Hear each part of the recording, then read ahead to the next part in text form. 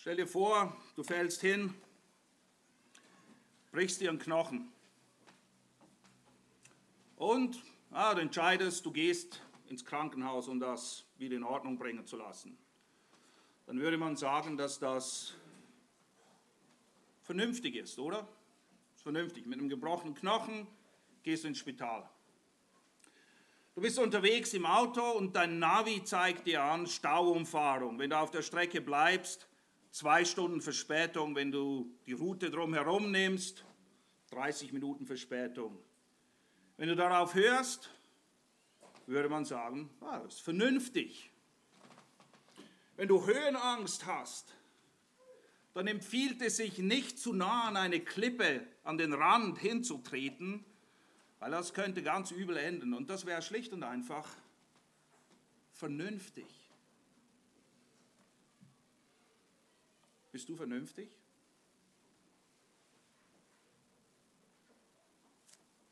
Meistens? Eigentlich schon? Wäre keine schlechte Idee? Ja, nein, manchmal?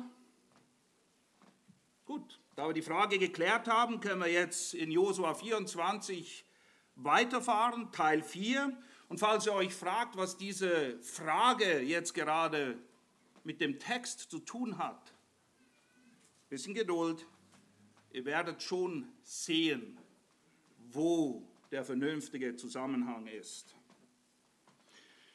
Ihr wisst mittlerweile, wer Josua 24 liest, wird sich unweigerlich, wir kommen nicht drum herum, mit der Frage auseinandersetzen müssen, wem dienst du? Das ist eine gute Frage. Wem dienst du? Heute werden wir uns auch noch einen Schritt weiter wagen. Wie dienen wir denn überhaupt? Und Josua, das haben wir gesehen, er ist der von Gott und mittels Mose eingesetzte Führer des Volkes Israel, der das Volk ins verheißene Land führt und dann kurz vor seinem Tod das Volk versammelt in Sichem und diese Frage stellt. Erwählt euch, wem ihr dienen wollt. Gott oder den Götzen? Er stellt sie vor die Wahl. Sagt, wenn es übel ist in euren Augen, ihr müsst entscheiden. Auch er selbst musste entscheiden. Auch er hat eine Wahl getroffen. Doch bevor das Volk zu dieser entscheidenden Entscheidung aufruft, bringt er ihm eine Menge Fakten über das Wesen und Wirken Gottes, damit sie zu einer überlegten, einer weisen Entscheidung motiviert werden. Er wirft es nicht einfach so auf den Tisch, sondern er präsentiert eine Menge und sagt, okay, angesichts all dieser Tatsachen, erwählt euch, wem ihr dienen wollt. Und Josuas Aufruf, nur noch mal zur Erinnerung, geschieht auch vor dem Hintergrund dessen, was in 5. Mose 31, 16 steht. Der Herr versammelt Josua und Mose in die Stiftshütte und spricht zu beiden, beziehungsweise primär zu Josua, weil er derjenige ist, der diese Botschaft weitertragen wird. Und der Herr sprach zu Mose, wie gesagt, Josua ist bei ihm in der Stiftshütte, siehe, du wirst dich zu deinen Vätern legen und dieses Volk wird sich aufmachen und fremden Göttern des Landes nachhuren, in dessen Mitte es kommt. Das ist ein starker Ausdruck. Sie werden ihm nachhuren. Geistlicher Ehebruch, das ist das Bild, das er hier verwendet für Götzendienst. Ihr Ehebrecher, ihr, die ihr von Gott euch abgewandt habt, um fremden Göttern nachzuhuren. Und es wird mich verlassen und meinen Bund brechen, den ich mit ihnen geschlossen habe. Das ist die Ansage. Das ist das, was Josua mitnimmt. Das ist, was Josua im Hinterkopf hat, wenn er jetzt das Volk vor sich hat und zu ihnen spricht. Und obwohl Josua um die Tatsache weiß oder gerade eben weil er um diese Tatsache weiß, ruft er jeden Einzelnen zu einer bewussten Entscheidung für Gott oder gegen Gott auf. Und wisst ihr, der Ratschluss Gottes wird sich erfüllen. Das Volk wird abfallen. Der Herr sagt's und es kommt. Und trotzdem ist jeder verantwortlich, wie er sich entscheidet. Denn Gott hat immer schon einen Überrest bewahrt. Auch in Zeiten des kollektiven Abfalls gab es immer wieder Einzelne, die Gott die Treue hielten, die aus Liebe ihm gehorsam waren, die ihm nachfolgen und dienen. Denn ihr wisst ja, nur weil alle etwas machen oder viele etwas machen, heißt das noch lange nicht, dass es gut oder richtig ist. Nur weil das Volk kollektiv zum größten Teil abfällt, heißt das nicht, dass du mitmachen musst, sondern Gott spricht zu dir. Josua weiß das. Er weiß um den Ratschluss Gottes und ruft trotzdem oder gerade eben deshalb jeden Einzelnen zu einer Entscheidung auf. Zwei Aspekte, die mit dieser Entscheidung verbunden sind, die wichtig sind. Die Entscheidung, wie gesagt, die ist einfach getroffen. Ich habe mich entschieden. Der Entscheidung müssen Taten folgen. Die Taten belegen, was deine Entscheidung wert ist. Und diese Entscheidung bringt unweigerlich, zwingend mit sich, dass der sich entscheidet für den Herrn, sich auch entscheidet, sich vom Götzen zu trennen. Dreimal sagt Josua, damit es keiner verpasst, ihr müsst euch von den Götzen trennen, sonst könnt ihr dem Herrn nicht dienen. Auch wenn eure Absichten gut sind. Ihr müsst euch von euren Götzen trennen, sonst könnt ihr dem Herrn nicht dienen. Denn es ist der ausdrückliche Wille und nichts Neues, dass Gott will, dass wir ihn, und zwar ihn allein, ausschließlich, exklusiv, mehr als alles andere lieben. Mehr als alles und mehr als jeden anderen, den es gibt auf dieser Erde. Das größte Gebot lautet immer noch, dass wir Gott lieben sollen von ganzem Herzen, ganzer Seele, ganzer Kraft, mit all unserem Verstand. Und wer Gott liebt, der dient ihm auch. Wir können nicht behaupten, Gott zu lieben und dienen ihm nicht. Das ist ein Widerspruch in sich selbst. Das ist fromme, heiße Luft und nichts mehr. Wer Gott liebt, dient ihm. Jesus sagte es dreimal in der Abschiedsrede, wo die Jünger daran erinnert, wer mich liebt, hält meine Gebote. Der Maßstab für die Liebe, die wir für Gott haben, ist der Gehorsam, den wir gegenüber seinem Wort leisten. Praktisch in der Situation von Josua bedeutet es primär, dass wir uns gegen Götzen jeglicher Form, Farbe und Schattierung wehren, uns davon trennen, und zwar radikal. Das ist von der Wurzel her. Nicht einfach nur ein bisschen Oberflächenbehandlung, ist wie Unkraut. Du kannst es abschneiden, dann siehst du es im Moment nicht, aber es kommt wieder und zwar schlimmer als vorher. Wenn du es loswerden willst, die Wurzel muss raus. Radikal ist das einzig richtige Wort. So wie wir es gesehen haben in der Predigt über Josia, der mit allen Höhen, mit all diesen Götzenaltaren aufgeräumt hat. Oder wie es eben heißt, in Matthäus 5, 29, 30, dein Auge ausreißen und deine Hand ab. Zur Erinnerung, Hand ab oder Handy ab. Handy ab. Das ist oft auch ein sehr beliebter, allgegenwärtiger Götze, der uns wegzieht vom Herrn. Und so in Beschlag nimmt, dass wir gar keine Zeit genommen haben für ihn. Okay, jetzt gehen wir mal davon aus, so wie das Volk damals, wir heute. Wir haben eine Entscheidung getroffen und ihr wisst, ihr entscheidet euch immer. Es gibt keine neutrale Zone. Auch wenn du nichts machst, hast du dich entschieden. Aber wir gehen jetzt mal davon aus, wir haben uns für den Herrn entschieden. Wie in aller Welt sieht jetzt Gottesdienst aus? Was muss ich mir darunter vorstellen, dem Herrn zu dienen? Ist das einfach das, was wir hier am Sonntag machen? Das nennt man ja Gottesdienst. Du dienst dem Herrn, wenn du sonntags zur Gemeinde kommst. That's it, das war's, nichts mehr. Was bedeutet es, dem Herrn zu dienen? Genau das will ich euch heute anhand von Römer 12 bis 16 aufzeigen.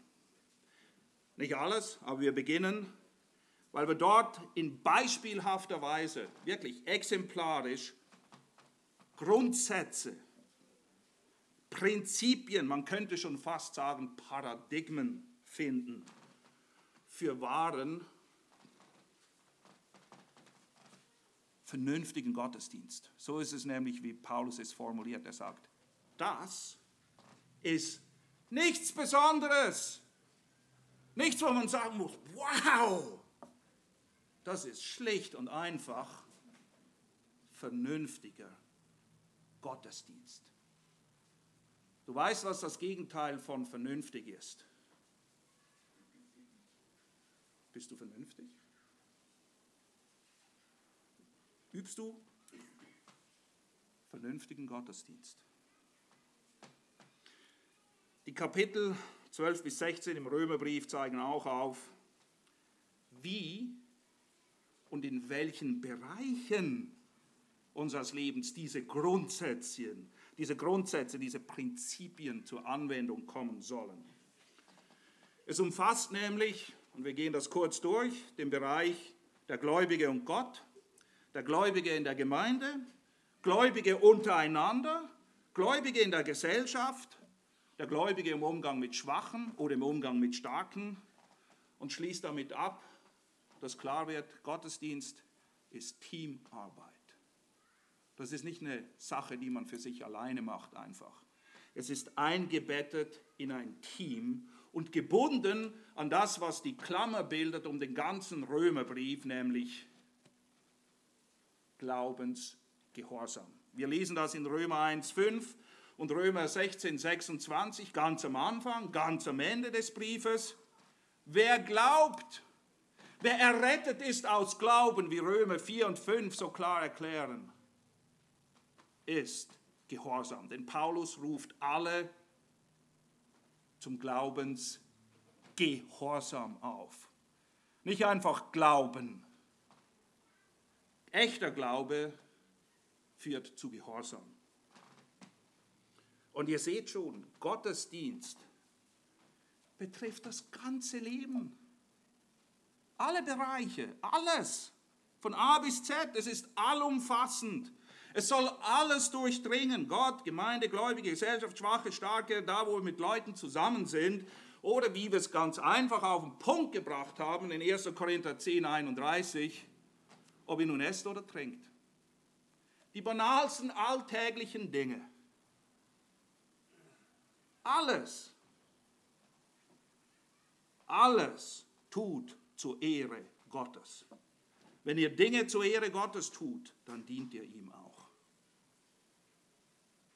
Egal, was ihr macht.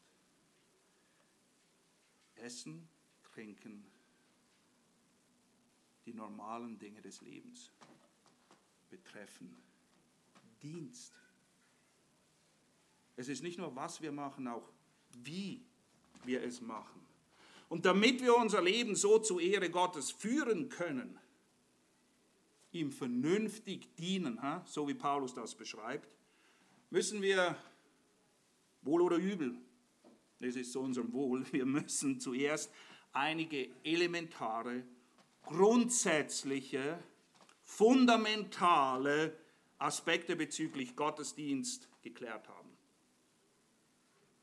Paulus beginnt im Römer 12 mit unserer Beziehung zu Gott. Das ist der erste Punkt. Grundsätze des Gottesdienstes für Gläubige in Bezug auf Gott. Das ist die allererste Sache. Ist ja klar, alles beginnt mit Gott. Es beginnt immer bei Gott. Es ist ja alles von ihm, für ihn und zu ihm. Und das muss zuallererst geklärt werden. Meine Beziehung zu Gott. Habe ich die Grundsätze verstanden, auf der eine Beziehung zu Gott basiert, was den Dienst ausmacht? Und es beginnt wie immer mit Gott und es beginnt wie oft mit einem kleinen Nun. Das kennt ihr mittlerweile, oder? Das Nun. Römer 12. Es ist überall. Römer 12. Ich ermahne euch nun, Brüder. Nun. Genau wie Josua. Genau wie viele andere. Erinnert auch Paulus seine Leser zuerst an das Wesen und Wirken Gottes, bevor er von ihnen irgendeine Handlung erwartet. Bevor er sie zu irgendetwas aufruft. Nun bezieht sich auf Kapitel 1 bis 11 des Römerbriefes. Nun, nachdem ich euch all diese Dinge erklärt habe, nachdem ich aufgezählt habe, wie Gott ist und wie er wirkt, nun ermahne ich euch, Gott vernünftig zu dienen. Ihr müsst eins wissen, und ihr müsst das wissen, und wir müssen uns immer wieder daran erinnern. Jeder Aufruf Gottes, etwas zu tun, jeder, wurzelt in dem, was er getan hat. Wenn er von dir und mir etwas erwartet, das wir tun sollen, wurzelt es darin, was er getan hat. Weil er gehandelt hat, können und sollen auch wir handeln. Er gibt alles, damit wir das tun können, was er von uns erwartet. Er hat seinen Sohn gegeben. Er hat uns gesegnet mit allen Segnungen in den himmlischen Örtern. Er hat zu uns gesprochen. Er hat uns sein Wort gegeben, seinen Geist, Gaben. Alles ist da. Nun, im Bewusstsein, wer Gott ist, was er gegeben hat. Nun, meine lieben Freunde, ist deine und meine Entscheidung gefordert. Nicht vorher, aber ab dem Punkt ganz bestimmt. Zusammenfassend beschreibt Paulus die Motivation, ihm zu dienen, dieses Nun, wie folgt. Ich ermahne euch nun, Brüder, durch die Erbarmungen Gottes. Er sagt, seht die Erbarmungen Gottes. Und nachdem ihr die gesehen habt, was ist eure vernünftige Entscheidung? Die Erbarmungen Gottes, damit will er seine Leser und damit auch uns allen voran daran erinnern, dass Gott Menschen rettet, weil es seiner Natur entspricht, weil er ein Rettergott ist und es ist reine Erbarmung Gottes. Und Römer 1 zeigt, dass hoffnungslos verlorene Sünder, die Gott weder gesucht noch nach ihm gefragt haben, durch Glauben errettet werden und ausgestattet werden mit allem, was sie brauchen, um Gott vernünftig zu dienen. Und Gott ist seit jeher ein Rettergott. Hesekiel 33,11 lesen wir, so wahr ich lebe, spricht der Herr, Herr, ich habe keinen Gefallen am Tod des Gottlosen, sondern dass der Gottlose von seinem Weg umkehre und lebe. Kehrt um von euren bösen Wegen, denn warum wollt ihr sterben, Haus Israel? Warum entscheidet ihr euch gegen das Leben? Warum entscheidet ihr euch gegen Gott? Kehrt um.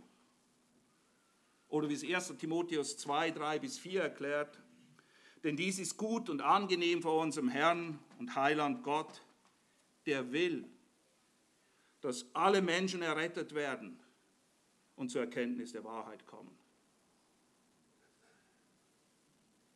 Wir haben es heute Morgen angeschaut, in Grundlagen des Glaubens. Ein souveräner Gott löscht deine Verantwortung, dich für ihn zu entscheiden, nicht auf. Gott ist souverän und er fordert dich in aller Verantwortung auf. Er wählt dir, wem du heute dienen willst. Der Umstand, dass unser Gott Menschen nicht aus Werken, sondern aus Glauben errettet, das ist ja das große Thema im Römerbrief. Die Errettung aus Glauben und was sie bewirken soll. Dieser Umstand ist ein Ausdruck seines Erbarmens, seiner Barmherzigkeit, seiner Güte, seiner Gnade. Das ist das, was Paulus sagt. Ich ermahne euch nun durch die Erbarmungen Gottes, durch die Tatsache, dass er so gut ist. Oder wie es Römer 2,4 sagt, oder verachtest du den Reichtum seiner Güte und Geduld und Langmut und weißt nicht, dass die Güte Gottes dich zur Buße leitet. Buße, umdenken, klar sehen, um eine klare Entscheidung für den Herrn zu treffen. Das, was unser böses Herz überwältigt, sind die Erbarmungen Gottes. Die Güte Gottes leitet zur Buße. Und es ist so entscheidend wichtig, dass du erkennst, was dich zur Nachfolge, zum Dienst für den Herrn antreiben und motivieren soll. Es ist nicht das Gesetz, das sagt, du musst, los, mach mal. Es ist nicht das Gesetz, sondern die Güte Gottes. Und es ist nicht nur Pflicht und Dienst nach Vorschrift. Ja, machen wir es halt, dienen wir ihm halt. Nein, es ist ein Vorrecht und eine heilige Pflicht, dem Herrn zu dienen.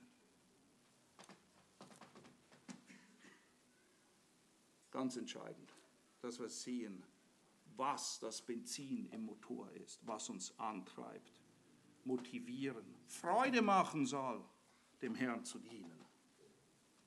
Und nachdem Paulus das Warum geklärt hat, wendet er sich jetzt dem Wie zu. Das ist klar, die klassische Frage, warum soll ich das tun? Den Grund habt ihr jetzt. Wie soll ich es tun? Was sind die Grundsätze der Umsetzung des Dienens? Merkmale und Voraussetzungen für vernünftigen Dienst. Auf Englisch sagt man, Attitude creates action. Das hat alles mit deiner Einstellung zu tun. Auf Deutsch können wir es so sagen. Gesinnung prägt Gottesdienst. Deine Gesinnung, wie Römer 12, 1-2 zeigt, deine Gesinnung prägt deinen Gottesdienst. Nämlich, damit du und ich Gott vernünftig, überlegt, bewusst dienen können, müssen wir gemäß Römer 12, Vers 2 beständig, anhaltend, fortwährend, immer wieder. Das ist nicht punktuell, das ist ein Prozess. Kein Punkt, ein Prozess. Wir müssen beständig erneuert werden in unserer Gesinnung. Wir müssen beständig lernen, Dinge aus Gottes Perspektive zu sehen, damit wir prüfen mögen, was der gute und wohlgefällige und vollkommene Wille Gottes ist. Weil wenn du ihn nicht weißt, dann kannst du ihn nicht tun. Und damit du ihn weißt, musst du in deiner Gesinnung erneuert werden, damit du verstehst, was denn überhaupt gut und wohlgefällig vor dem Herrn ist. Prozess, nichts Punktuelles. So wie wir es eigentlich am Ende von 2. Petrus 3,18 lesen, wo wir aufgerufen werden, beständig zu wachsen in der Gnade und der Erkenntnis. Ein Prozess. Denn je mehr unser Herz und unser Gewissen und unser ganzes Denken und Sein von Gottes Wort und seiner Wahrheit durchdrungen sind, desto mehr erkennen wir die Güte und die Erbarmung Gottes. Desto klarer wird uns, was für ein Graben eigentlich zwischen uns und ihm ist. Und was für eine Gnade, was für eine Güte es ist, dass er uns errettet und dass er bei uns ist und dass er uns ans Ziel führt. Und je mehr du das erkennst, desto mehr wird die Güte dein und mein Herz überwinden und zur Buße führen. Und wir werden seinen Willen erkennen und ihn tun. Die Umsetzung dieses Willens, die das tun, beschreibt Paulus nochmal zur Erinnerung als solche, die Gott vernünftig dienen. Das ist einfach vernünftiger Gottesdienst. Alles andere ist töricht, dumm, einfältig, absurd sogar. Der Gottesdienst zeichnet sich dadurch aus, dieser vernünftige Gottesdienst, dass wir unsere Leiber, unser praktisches Leben als ein lebendiges, heiliges, Gott wohlgefälliges Schlachtopfer darbringen. Warum sagt er Leiber? Ganz einfach. Wisst ihr, es ist so einfach, Gottesdienst als eine philosophische Übung oder eine theologische Akrobatik zu vollbringen. Wir denken eine Menge über dieses Zeugs nach und philosophieren und tauschen aus und diskutieren und nichts ändert sich. Das ist nicht dieses griechische Denken von Geist ist gut und Materie, die vergeht sowieso, spielt keine Rolle. Eure Leiber, das, was wir praktisch tun, so wie wir vor dem Herrn stehen werden und er wird uns beurteilen anhand dessen, was wir getan haben, weil das, was wir tun, zeigt, wer wir sind. Wir werden nicht errettet aus Werken, aber an den Früchten erkennst du den Baum. Früchte sind sichtbar. Das, was wir tun, Gottesdienst ist aktiv. Man sieht es, man merkt es. Das ist nicht eine Herzensangelegenheit im Inneren, die niemand mitbekommt. Und man sagt, im Herzen stimmt's, aber keiner merkt's.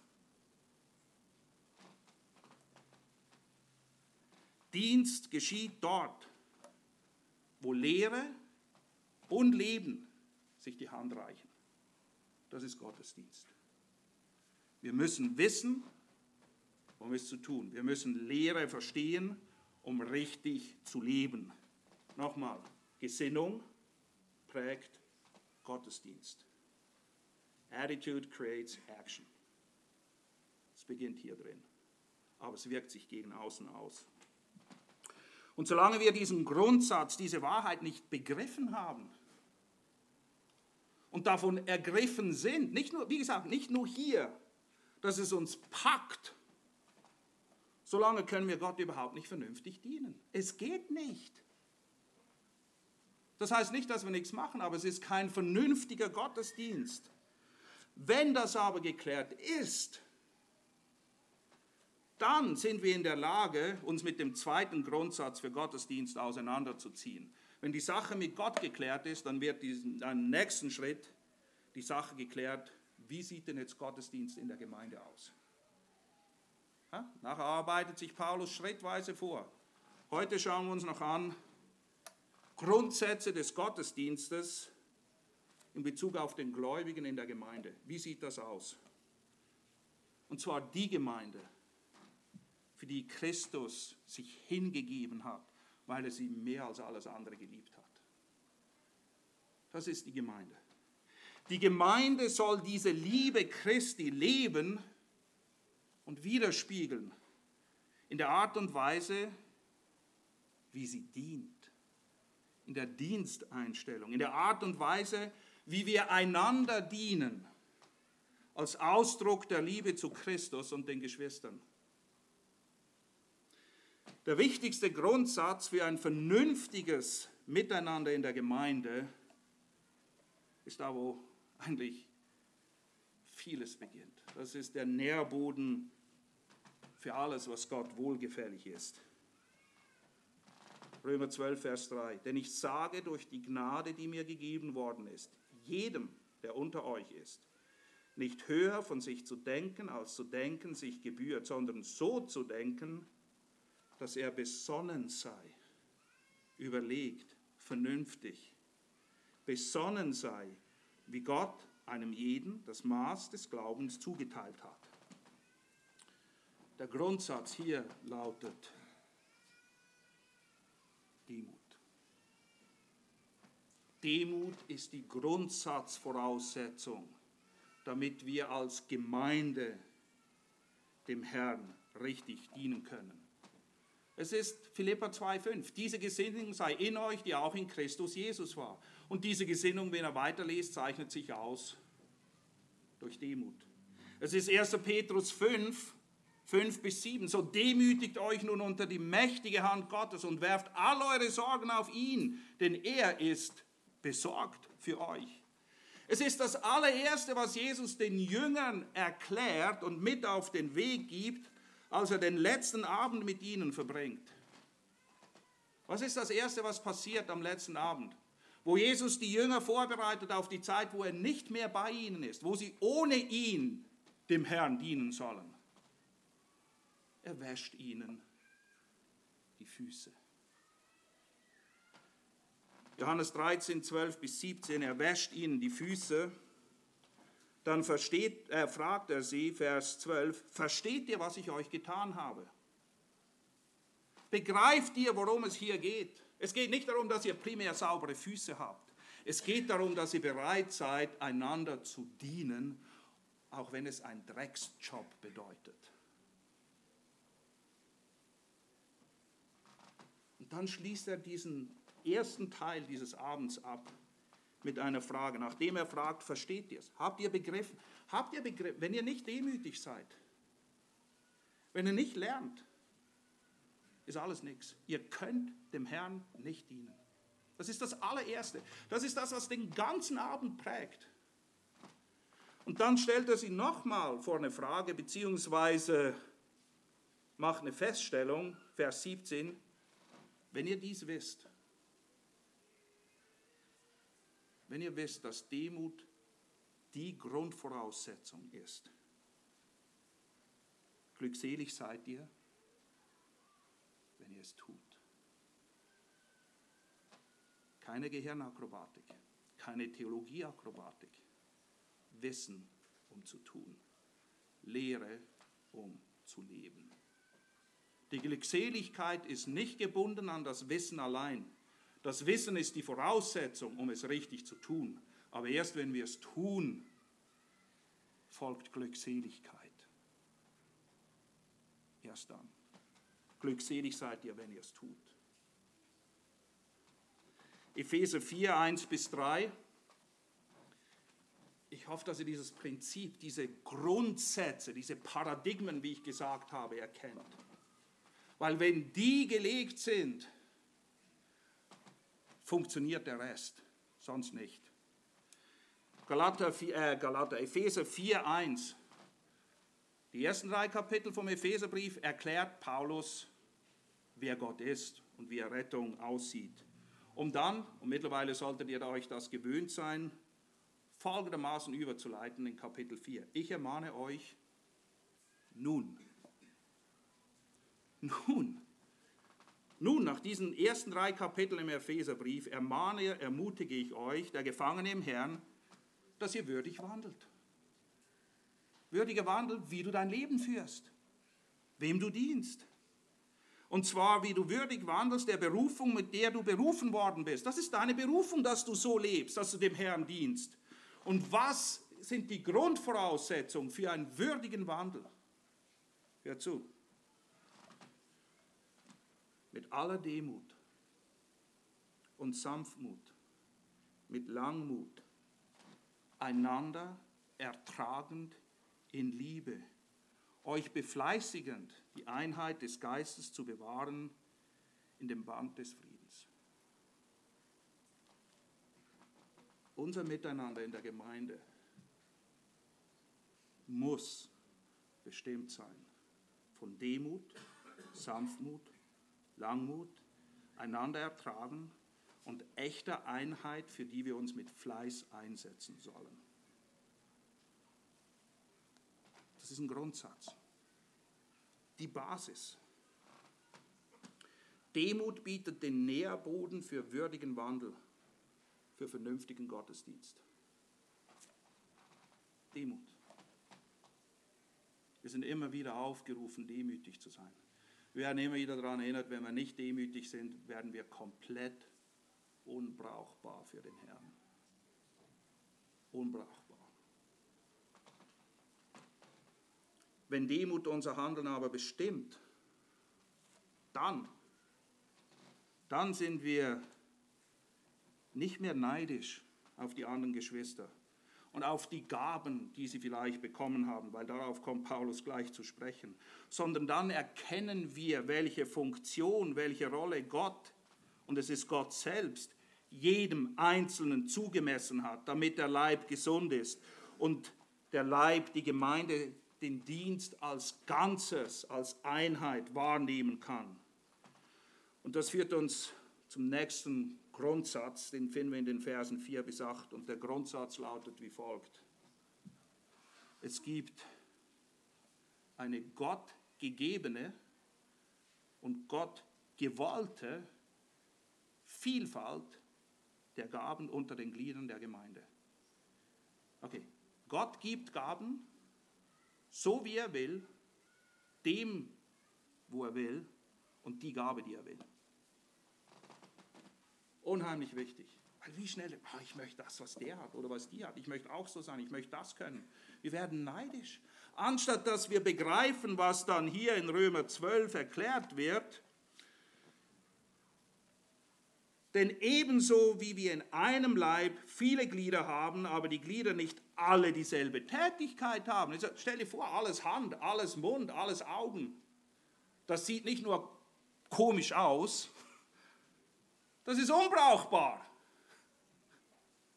Ich sehe schon, einige versuchen sich das gerade vorzustellen. Sagen, stimmt, das wäre echt komisch. Es wäre grotesk. Ein Leib, viele Glieder. Nicht alle dieselbe Tätigkeit. So sind wir die vielen ein Leib in Christus. Einzeln aber Glieder voneinander. Da wir aber verschiedene Gnadengaben haben, und das ist gewollt. Gott selbst hat sie verteilt, so wie er will. Und Gott macht keine Fehler. Wir sind also ein Leib. Wir haben ein Haupt, welches ist Christus. Aber dieser Leib hat viele Glieder mit vielen Gaben. Gott selbst gibt sie und deshalb ist es richtig, so wie er gibt und was er gibt. Und jeder, das ist mal toll, oder? Jeder hat genau die Gabe oder die Gaben, vielleicht sind es mehrere, bekommen, die Gott für ihn will. Punkt. Wir müssen ihn nicht anbetteln um neue Gaben. Wir müssen nur lernen, treue Verwalter zu sein mit dem, was er uns gegeben hat. Denn das ist alles, was er erwartet. Wenn er etwas erwartet, gibt er immer, was wir dazu brauchen. Und deshalb sind wir Toren, wenn wir Dinge tun wollen für den Herrn, zu denen er uns nicht begabt hat. Das macht dich unglücklich und alle um dich herum auch. Als Gemeinde wollen wir eben einander genau dazu verhelfen, zu entdecken, was denn die Gaben sind, die Gott jedem Einzelnen gegeben hat. Diese erkennen, bestätigen, sie fördern, damit sie zur Entfaltung kommen. Denn in dem Maß, wie die Gaben, die Gott jedem einzelnen Glied gegeben hat, so wie er will, und das ist richtig, in dem Maß erfüllt die Gemeinde ihren Dienst. Die Gläubigen haben Freude. Das Zeugnis der Gemeinde wird glaubwürdig. Johannes 13, 34. An der Liebe, die ihr untereinander habt, werden alle erkennen, dass ihr meine Jünger seid. Die Art und Weise, wie wir miteinander umgehen, ohne neidisch zu sein, der hat dies und der hat jenes und sie das. Und letztendlich wird Gott dadurch verherrlicht. Auch Johannes Abschiedsrede, Johannes 15, 8. Hierin wird mein Vater verherrlicht, dass ihr hingeht und viel Frucht bringt. Frucht des Dienstes. Von ihm gewirkt zu seiner Ehre. Und nur nebenbei, 1. Petrus 4,10 macht unmissverständlich klar, dass jedes Kind Gottes mindestens eine Gabe bekommen hat. Mindestens eine. Und Gott gibt die Gaben, damit wir einander dienen, damit der Leib auferbaut wird. 1. Petrus 4,10 heißt es, dient einander, ja, in der Gemeinde, dient einander. Jeder hat einen Beitrag zu leisten. Und zwar mit den Gnadengaben, die er empfangen hat. Nicht die er nicht hat. Die er hat. Als gute Haushalter der mannigfaltigen Gnade Gottes. Jeder hat etwas empfangen. Und mit dem soll er ein guter Haushalter sein zur Erbauung der Gemeinde. Römer 12, 6 bis 8 zählt dann einige dieser Gaben auf. Das ist nicht eine erschöpfende Liste, aber nur kurz. Dort heißt es, es gibt Weissagen, es sei Weissagen, so lasst uns Weissagen nach dem Maß des Glaubens. Es sei Dienst, lasst uns bleiben im Dienst. Es sei der lehrt, in der Lehre, es sei der ermahnt, in der Ermahnung, der gibt in Einfalt, der vorsteht mit Fleiß, der Barmherzigkeit übt mit Freudigkeit. Er sagt, mach das. Mach es. Und zwar so, wie Gott es sagt. Nochmal zurück zu Epheser 4. Das Gleiche. Diese Grundsätze finden wir überall. Überall. Epheser 4, 15 bis 16, einleitend sagt Paulus, Gott hat der Gemeinde gegeben, Apostel und Propheten, Evangelisten, Hirten und Lehrer. Das ist wiederum eine Gabe von Gott an die Gemeinde, damit sie unterwiesen wird, damit sie nicht mehr hin und her geworfen sind von jedem Wind der Lehre, sondern, wie es dann heißt in Vers 14 oder Vers 15, anstatt hin und her geworfen zu sein, unmündig wie ein Baby, das keine Ahnung hat, wie eine gute Entscheidung aussieht. Die einzige gute Entscheidung ist Essen. Stattdessen sollen wir in einem Geist der Liebe an der Wahrheit festhalten, nicht neu erfinden, nicht definieren, nur festhalten. Hier ist sie. Festhalten, damit wir im Glauben wachsen und in jeder Hinsicht mehr und mehr dem ähnlich werden, der das Haupt ist, nämlich Christus. Ihm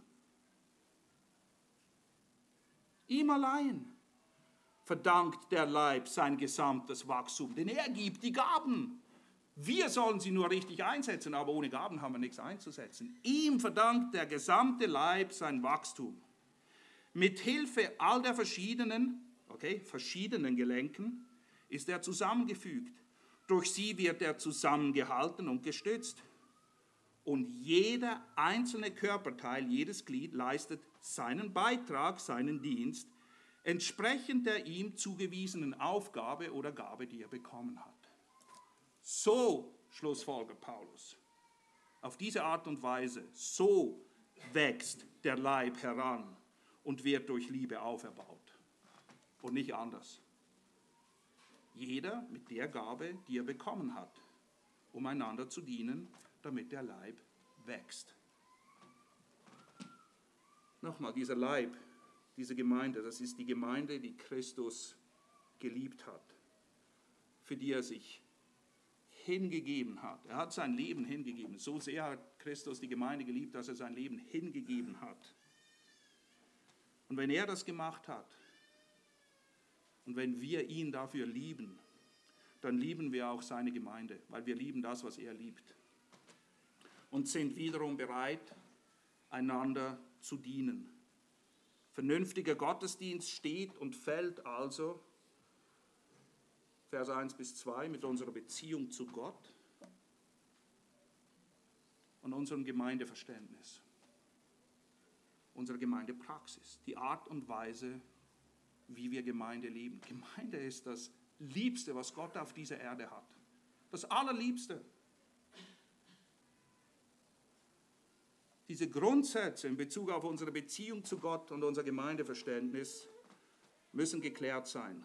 Und wenn sie sind, diese zwei, die wir jetzt betrachtet haben, wenn sie dein und mein Leben prägen und bestimmen, dann können wir auch in anderen Bereichen des Lebens Gott vernünftig dienen, die wir dann nächstes Mal betrachten. Gläubige in den zwischenmenschlichen 1:1 Beziehungen, nicht nur in der Gemeinde, sondern das 1:1, in der Gesellschaft, wir leben alle in der Gesellschaft. Wie dienen wir da dem Herrn? Im Umgang mit Schwachen, im Umgang mit Starken, in allen Bereichen des Lebens. 7 Tage, 24 Stunden am Tag, 7 Tage die Woche. Vernünftiger Gottesdienst. Und das Dienen ist immer auf den anderen ausgerichtet. Wir bekommen, um dem anderen zu dienen. Und das ist da, wo Paulus dann seinen Brief endet, indem er all die Mitarbeiter aufzählt und ihnen persönlich dankt und aufzeigt, Dienst ist Teamarbeit. Das war nicht Paulus alleine, nicht der Super-Paulus. Da waren eine Menge Leute, die mitgeholfen haben, sonst passiert gar nichts. Wir brauchen einander, es ist Teamarbeit. Gott zu dienen bedeutet immer auch dem Nächsten zu dienen. Denn Dienst findet nie in einem Vakuum statt. Ich diene jetzt so ein bisschen vor mich hin. Das ist ja einfach. Vor allem dienst du dann dir, aber dazu sind Gaben nicht gegeben, sondern immer, um Beziehungen zu pflegen. Zu Gott, in der Gemeinde, zum Nächsten, zu den Verlorenen dieser Welt, den Schwachen, den Starken. Einander dienen. Das sind ja diese Einanderstellen. Wir haben eine ganze Liste. Vielleicht habt ihr sie noch. Wenn nicht, können wir euch wieder mal eine geben. Darum geht es. Es gibt tonnenweise davon. Warum? Das ist unser Leben. Einander dienen. 3 Bibelstellen zum Schluss. Galater 5,13. Denn ihr seid zur Freiheit berufen worden, Brüder. Halleluja, Freiheit, yeah. Nur gebraucht nicht die Freiheit zu einem Anlass für das Fleisch, sondern dient durch die Liebe einander. Das ist unsere Bestimmung. Dazu seid ihr frei gemacht. Frei von Eigenliebe, um den Nächsten zu lieben. Frei immer nur für mich zu schauen und dem Nächsten zu dienen. Er sagt, passt auf, dass er diese Freiheit nicht missbraucht. Dient einander. Markus 10,45, es wird beschrieben, warum ist Jesus gekommen? Nicht um bedient zu werden, sondern um zu dienen und sein Leben zu geben. In 2. Korinther 5,15, und so ist er für alle gestorben, damit die leben. Er hat bezahlt. Damit die leben, nicht mehr sich selbst leben. Damit muss endlich Schluss sein. Das ist dieser Prozess, in dem wir drinstehen. Aufhören, uns zu lieben, uns zu dienen, für uns zu schauen. Ich, mir, meins.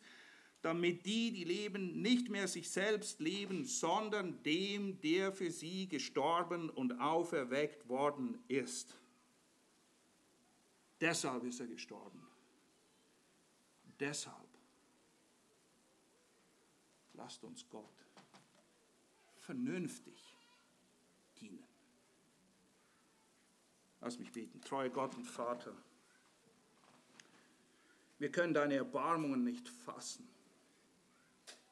Nicht nur, dass du uns herausgerettet hast, sondern du erträgst uns seit unserer Wiedergeburt Tag für Tag. Mit all unseren Schwächen, mit all unserem Versagen. Und führst uns sicher ans Ziel.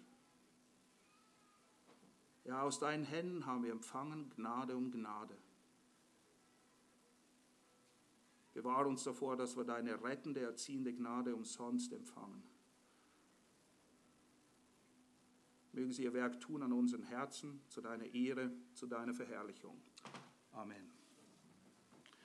Lass uns das Lied zum Schluss singen und wir